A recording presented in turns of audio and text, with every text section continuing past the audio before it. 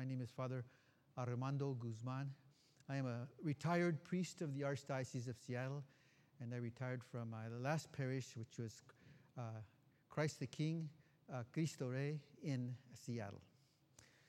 I want to say a few words about the gospel, because it's one of those readings. It's one of those gospels where you're dropped in the middle of a very important event. And it helps to know what happened right before this. Jesus said something very shocking to the disciples. And they responded. He said, if you want to be my followers, if you want to be my disciples, you must eat my flesh and drink my blood. And so this is where the gospel begins, right after he said those. The first reading from Joshua has those words. As for me and my household, we will serve the Lord. I first remember seeing that when I was trick-or-treating many years ago.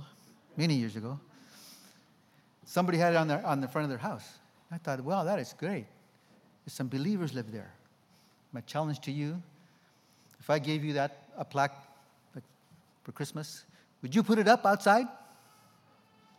And if not, why not? I want to say one thing about the second reading. I want to address it to those who are not married and who are thinking about marriage. By the way, it's great to see the young people here. So I address it to them, especially to the guys. If you see a woman that you love, you have no business marrying her if you are not prepared to die for her. It's okay to tell your kids that that's what the church believes. It's embedded in the marriage ritual. Also, I want to concentrate. I'm on this mission of to make sure 3 scripture verses.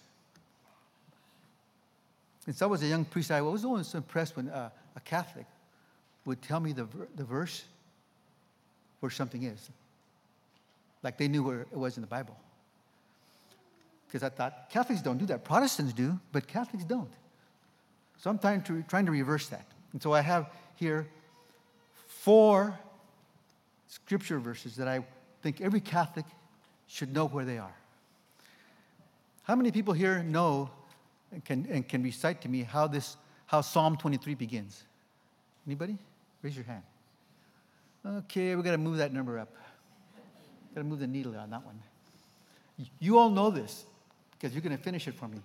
The Lord is my shepherd. See? Okay. It's good to know. Psalm 23. Got it? Okay. Now you know. Many people find great comfort in that psalm. That's why it's the most popular of all the psalms. The second one is the one that I saw. I was watching TV one time and watching a football game. I think so, it was the Seahawks in the old days. And you know how they scan with the camera, the fans? Well, it scanned it there, and there was a guy with a big sign that said, John 3:16. And I'm going at that and say, hey, that looks like a Bible verse. I'm a priest. I should know this. So I went to my Bible, and I looked it up, and there it was. You've all heard it. For God so loved the world that he gave his only begotten Son, etc., etc. You know it, but now you know where it is. See, that guy was evangelizing creatively. Okay? He actually became well-known later on because he was going to stadiums all over the country. John 3:16, that is important because, first of all, if you were asked one of our Protestant brothers and sisters, what's the bottom line in the whole New Testament? The bottom line. Which verse would you quote? And they would tell you. It's that one. John 3:16. Because it talks about the love of God. which a lot of people need to hear. Because a lot of people do not believe the infinite love of God that God has for us. That's another one, John 3:6. Those are all probably the most popular verses. I want to add another one, Matthew 16. And this is particularly for Catholics, because people who study these things and people who study deeply the Catholic faith, they call them apologists. They have said that when Catholics are approached by people who want to challenge you or the Catholic Church, 90% of the issues have to do with the issue of authority. All you got to do is walk out those doors, and you'll see another church. The reason that we're not together is because of Matthew 16. Okay. This is what we say. What does Matthew 16 say? You know it as well. You are Peter, and upon this I will build my... Right. You don't have to get into argument with him or anything. Just say, what do you think about Matthew 16? Why aren't you a Catholic? You're a Bible-believing person. What do you do with Matthew 16? And they'll probably go, oh, well, we don't talk about that. Of course not. Then they'd have to be Catholic if they're really sincere. Matthew 16. If you walk through those doors, you'll also see the American flag on this side. There's another flag on the other side. If you don't know what that is, that's the Vatican flag. Because in Matthew 16, it also says, I will give you basically the keys. The silver one stands for earth. That means you have the authority through Peter, the first pope, to bind on earth and to bind in heaven. That's authority. That is true authority. And the fourth one that I would like you to remember, and I'm going to put it in a way that you can remember it. How many people here know the 3 numbers of the beast? Sir? Somebody else is. 6. What's the next number? 6. What's the next number? Not 7. 6, 6, 6. What you just heard here is John. Gospel you just heard is John 6, 6, 6. Now that's just one verse. If you have a message, it'll say John 60 to 69. That's too hard for me to memorize. It's better for me to memorize John 6, 6, 6.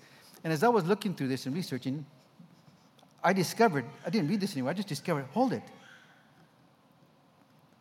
John 6, 6, 6 says this, and you just heard it. It says, many of the disciples of Jesus decided to leave. Basically said, Jesus, you're too much. I can't take it. I can't accept this. I can't believe this. You're saying that we must eat your flesh and your blood. You know, remember Jesus, it doesn't say that Jesus said, oh, I'm sorry, it was just symbolic. Come on, back. What did he say? Peter, you want to leave too? Studies show, people count these things, say about 30% of Catholics do not believe that Jesus is truly present. Body, blood, soul, and divinity in that beautiful tabernacle that you have. You don't believe it. People will come up to you and say, you believe that? What do you say? What do you do with John 6:66? If it was symbolic, they wouldn't have left. Jesus actually used the word in the original Hebrew to gnaw on something. That's the closest translation. He wasn't saying it symbolically. There are thousands of churches who are not with us because of this statement, of this Bible verse. It is to be taken literally. That's why the church is very careful to make sure that we are constantly reverent You must be reverent, because that is Jesus Christ. Now, some of us are shocked and are not here because of that. I want to give a definition that I really like for faith, because we can just throw that word around. Somebody might ask, what does it mean to you, faith? Here's a good response. Faith is our response. Faith is your response to God's working in your life. Now, I've noticed that Catholics do not like to talk about their faith or even God working in their faith, but we must get away from that.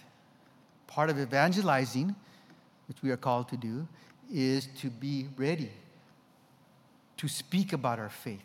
There are people who need to be inspired by how God is working in your life.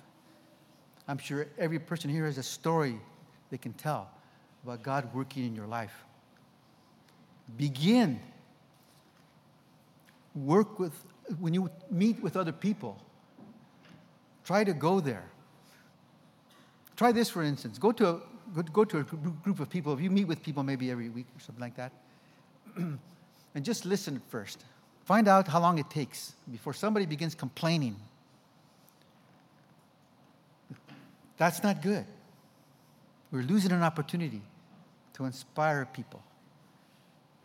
But be creative. Begin to talk about how God is working in your life. The world needs to hear what God is doing, that we can give glory to God. Earlier this month, we celebrate the feast day of John Vianney, a priest from France who he lived in about 1786. 1786. And he was, when he was a young boy, he basically was not very good at anything. He was quite incompetent. He tried to become a soldier, and he got lost from the group from the other soldiers.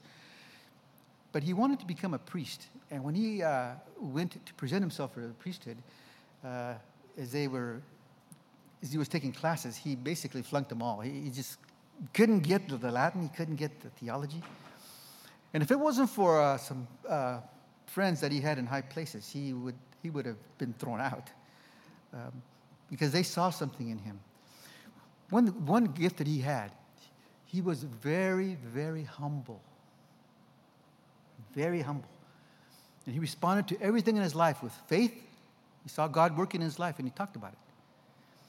But he was humble. So he emptied himself completely and let God fill him. He became perhaps one of the greatest confessors ever.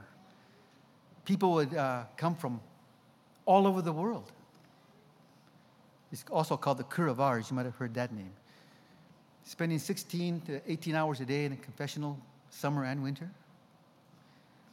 There were so many people who wanted to confess to him because he had these great gifts. He sometimes would know their sins already. That they had to build a train station just to accommodate the people, the pilgrims who were coming from all over the world. He let God fill him up, and he changed the world. I mention him because he had a tremendous devotion to the Eucharist. He would sit for hours just looking at the tabernacle. Somebody asked him, "What are you doing?" He says, his response was, "I look at Jesus, and Jesus looks at me." How much simpler could that be? Anyway, this is a quote of his. He said these words, and I want everybody that is going to present themselves for communion to think about this as you're coming up, about this host, this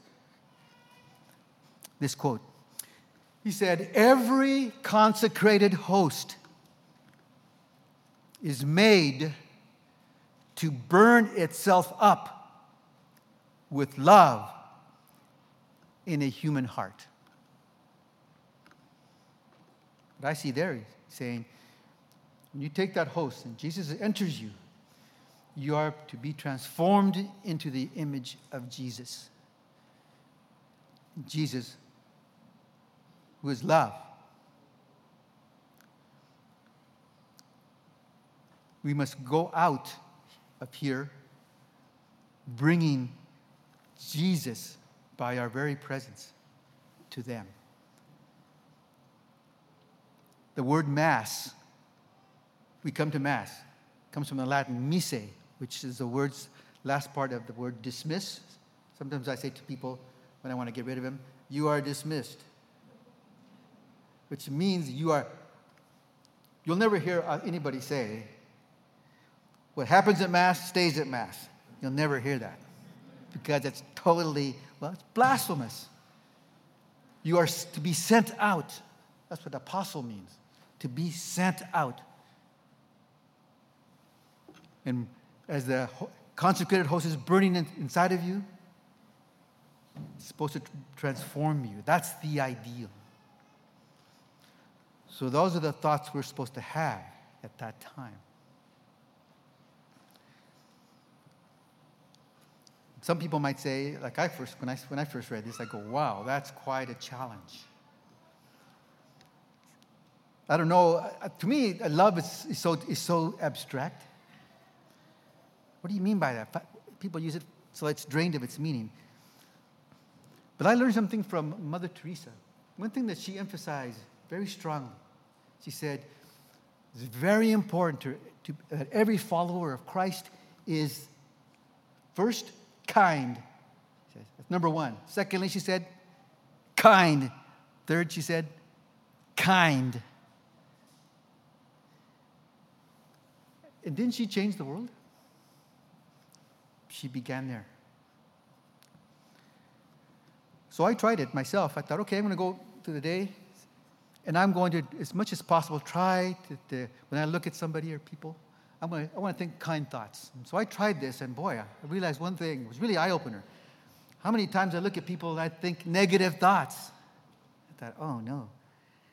Got to get that. This is my challenge to you, if you dare. Try to make the kind thoughts more than the negative thoughts. That's how you start to be a person of kindness. And as you get good at that, then hopefully those kind thoughts will move into kind words. Kind words. And ultimately, kind deeds. Because love, it's not good enough just to think about love. You say, I love you, man. That's good. But they could say, show me. Love must be expressed. It's a verb. Now, the great St. Augustine said that after communion, we're supposed to give thanks. You know that period when we're all quiet? We're supposed to be using that time to give thanks to God for this greatest of gifts, for God nourishing our soul. There is nothing more important than nourishing our soul, because our soul is infinitely more important than our bodies. You heard that in John 6. It said, the flesh is of no avail. So quit spending so much time on that. Work on your soul. Well, St. Augustine was saying this because he said we forget. We need to be thankful for this greatest of gifts. We'll never take it for granted. In fact, he said, that moment of silence after communion, he said, ideally, it should be 45 minutes. Okay, some of you look kind of nervous. I'm not going to do that to you today. But you get the point. I want to end with another quote by St. John Vianney, who said this and kind of sums up what we've been hearing. Our body is a vessel of corruption. It is meant for death and for the worms. Nothing more. And yet, we devote ourselves to satisfying it rather than to enriching our soul, which is so great that we can conceive nothing greater. No, nothing.